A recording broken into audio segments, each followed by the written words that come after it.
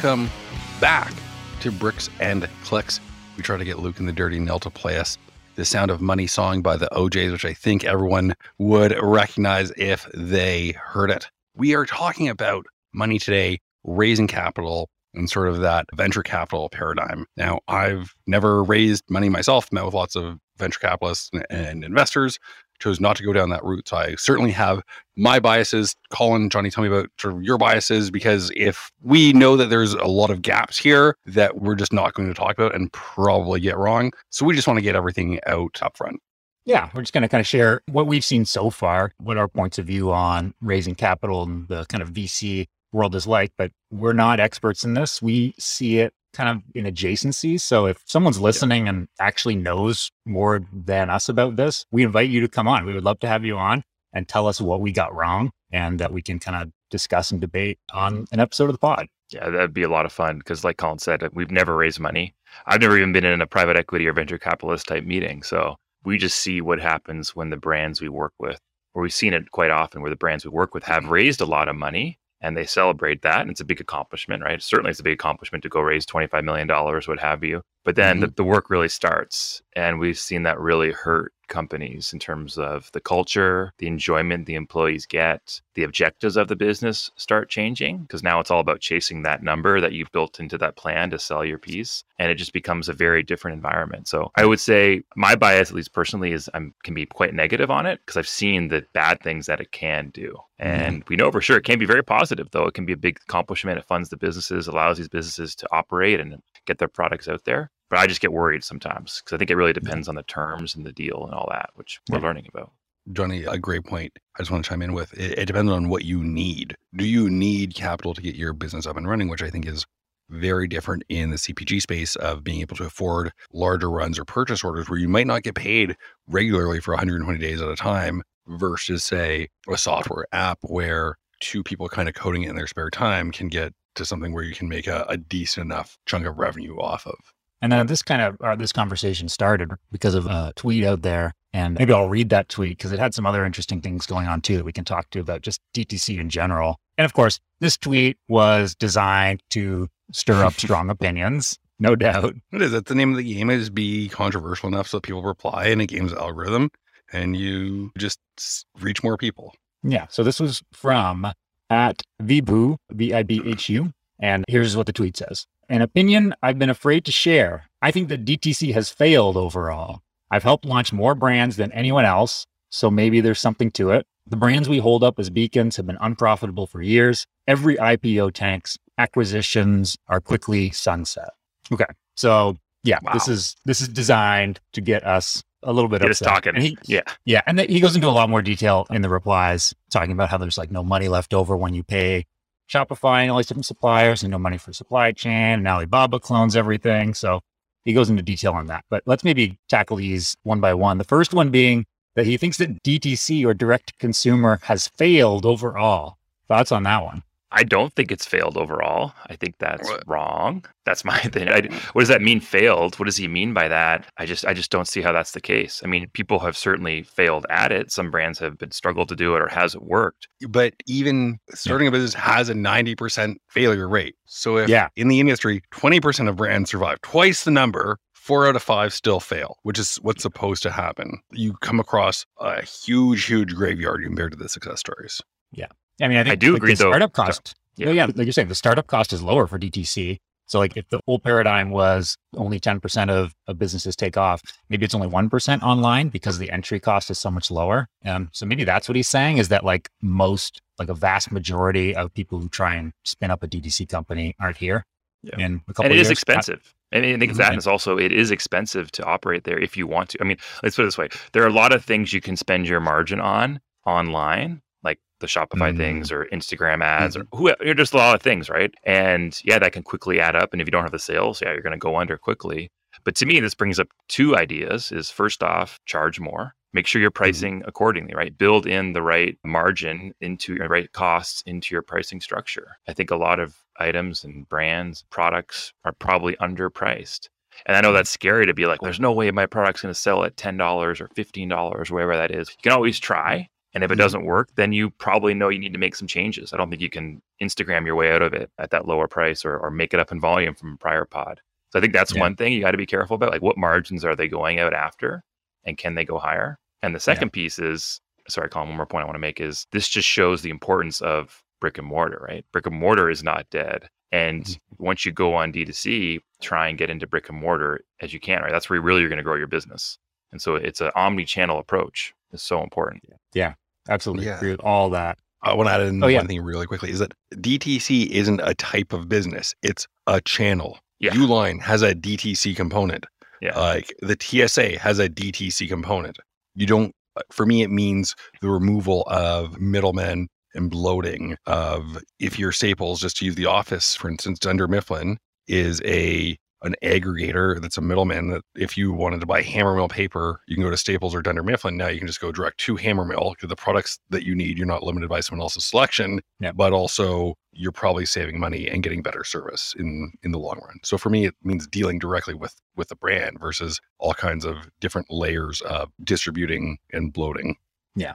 Yeah. Okay. So I know we started talking about VCs, which comes in here on the last part of the tweet here. So he says here that the brands we hold up as beacons have been unprofitable for years. Every IPO tanks, acquisitions are quickly sunset. So let's ignore the everys and that, because I mean, that's just trying to stir us up, obviously. But what he's saying is that like these companies don't make money. And then when they get to an IPO phase, that they tank because people are presumably being sold a false bill of goods. And then they realize that and stock prices drop. I think this has a lot of merit to it, that this happens not every time, but often. And so where VCs come into this is he's talking about IPOs, but the typical trajectory is small company starts up with your own money. You need capital. Bank's not going to give you any money. It's so hard to get capital. So enter the VCs. They have capital. They're willing to make bets on these small companies, hoping that a small percentage of them return a very high amount. And so their blended returns are good. And then the VCs, when they need to exit those, they sell them to institutions, right? Or more private equity firms. And then those institutions take the companies public through an IPO. So that's kind of the pathway of a company going from mom and pop in the garage to shares on Wall Street. So VCs. So why are they all failing? Why are they all failing, Colin? Why are all the DTC businesses failing that path you just put out there? Yeah, a lot of IPOs tanked. Maybe we can ignore that part. The VC part, it's by design, right? Like, what eventual, you just have to look at how the venture capitalist firms operate. They're making a lot of bets, a lot of small bets. They'll inject more money into the good ones and try and sell them to the institutions. When you take money from a VC, if you're not accepting that they think you're going to fail a high percentage of the time, you're missing the point, right? They're expecting, like, if they pick any one company, it's probably going to not exist.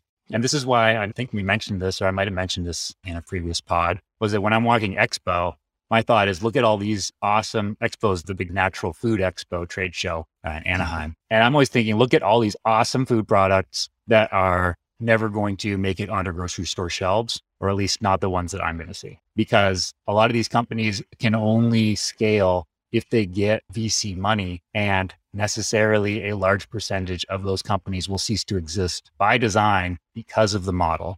And so it's not bad or good. And sorry, I'm really ranting here. I don't think it's bad or good. I think it's just important that when you enter into that world, you understand what you're signing up for. You're not getting money from a company who's going to put all of their time and resources into making sure you succeed. You're getting money from a company that's going to wait and see if it's good or not. And if you're not meeting some thresholds, you're going to get cut and you got no more money and you're in debt. And so you got to fold. And that's just the way it goes. That's the game you're playing, right? That's a really good way to put it. It's like when you sign up for that, that's the game. That's the rules of the game, and that's what to expect. And so you probably have to behave differently versus someone where you're trying to bootstrap it and build up that sustainable business on your own. You get control, and what's going to be a little bit different. It's a different game to play. So yeah, it's so important. And I think where these companies fail, why he's probably saying they fail, well, to me, it's probably like what Colin said, it's also a fact of expectations of the business. Like, do these venture capitalists and private equity, when they're making their investments and looking at what the potential of this business is, how are they thinking about it? Are they thinking about it properly? Are they really understanding the sales controllables that we talk about all the time, right? Like, are they building out their projections based on distribution growth? And what can they do with pricing? And is there a way to layer on promotions and invest margin into that? Like, that's how it all comes into this, right? as you build out your forecasting model. And that's something that Colin and I have both done, working for companies that are trying to sell, is build out projections, multi-year projections, long-range projections, but it's all built by those fundamentals that we talk about in key learnings and account planning. It's just doing it at a bigger scale in the out years and saying, hey, this is what, if this happens, here's what we think the business can be. And then we can debate those inputs, but the model is really not changing. It's still going to be doors times velocity equals total revenue and layer on your price to get your changes there and your margin. But that's all it is. And then you can debate that. And I think a lot of people probably don't go down to that level of detail when they're making their investments. And I would love to be proven wrong. And this is the part where we don't know. So if I'm wrong and you guys all do this, then come on the pod, let's talk about it. But that's my opinion. Yeah. I'm always trying to ask anyone that in this world, like, how are you, if you are the VC or private equity firm giving a bunch of money to a company, I'm always want to know, how are they deciding what the growth rate should be that they need to build into their return models? And so far, please somebody come on and tell me how it's done. But so far, my understanding is we've been growing at about 10%. We think we can push that up to 15%. That's kind of, I mean, it's oversimplifying, but I haven't seen an indication that it goes a lot deeper than that. Yeah. No, I've been there and it's okay. We hit these numbers. Let's see how far we can push it, because we know, and use a psychological term, anchoring, which is also important in price anchoring. It's if you're aiming for 15%, you know that you're going to overachieve from that 10%. Even if you hit 10.5%, sure, you missed your target by almost 2/3, but you were still improved from where you were before. So just constantly like moving the goalposts. Like I don't think you're oversimplifying at all. You're articulating it quite well. But if that 10% growth rate came because of selling into a Costco. specific channel, Costco, like let's say all of our growth came from, let's say we're growing at 30 or 40%. This business looks very strong because we sold in a Costco and Walmart last year. But if you don't take the extra step to say, oh, that was Costco and Walmart, you don't realize like that's not going to happen again. There aren't many other Costcos and Walmarts to go sell into. So now you're going to be at a much slower growth trajectory. And if you lose Costco or Walmart, that's going to be your minus 20% growth one year. You're so leveraged on one customer, right? Yeah. And also, then you got to take into account the velocity factor, right? In terms of how do the items where they're currently selling, where do they rank in the category? Did you just go selling a bunch of new distribution, got a bunch of pipeline shipments, but your items are going to be doing $2 per store per week below the category thresholds? Like, there's nothing. Yeah, did you get into Costco and you were on Shark Tank sort of all around the same time? So you have all this great PR and distribution coming. So you have a huge lift in sales at no additional marketing cost. It's not sustainable. Now, if you're trying to sell a business, if you're the business owner, right, that's when you want to sell, right? It's like you're timing the market. That's the best time to sell. It's never going to look better on paper than that. And then it's buyer beware. Or sell it right before you go into Walmart. Right before you go into Walmart, so you can put into that your projections. Look, I can go get to the 3,000 stores in Walmart. It's going to do a ton of volume, but I don't want to deal with having Walmart as one of my big customers. So I put that in my projections. I'll sell, and then you know what, the private equity or whoever can worry about. After you sell, if you don't want to deal with Walmart and you sell to a private equity firm or a larger company that can self-fund your net 120-day purchase order payment terms. Oh yeah, yeah. All right. Should we wrap it up? Yeah, I'm all right. I'm tired after that rant. I've got a call to action. Good. For a potential guest. So if any listeners know Mark Cuban, would love to have him on the podcast. That'd be great. So yeah, I'd say drop a note in the comments, but you know how to get a hold of us? Oh, what's that, Luke? Yeah, you can come play us out now. Come on. All right. That sound is the dirty nil taking us home, which means it's time to wrap up.